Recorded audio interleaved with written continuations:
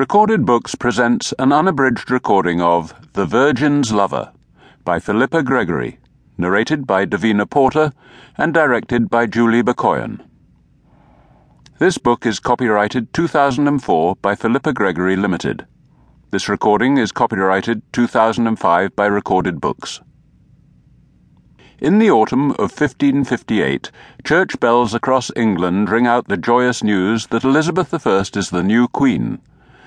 But one woman hears the tidings with utter dread. She is Amy Dudley, wife of Sir Robert, and she knows that Elizabeth's ambitious leap to the throne will pull her husband back to the very centre of the glamorous Tudor court where he was born to be. Can Amy's steadfast faith in him, her constant love, and the home she wants to make for them in the heart of the English countryside compete with the allure of England's new queen? And now, The Virgin's Lover.